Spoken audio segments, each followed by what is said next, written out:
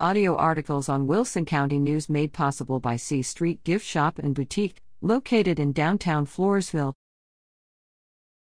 TxDOT to close CR 104 in Wilson County to replace bridge.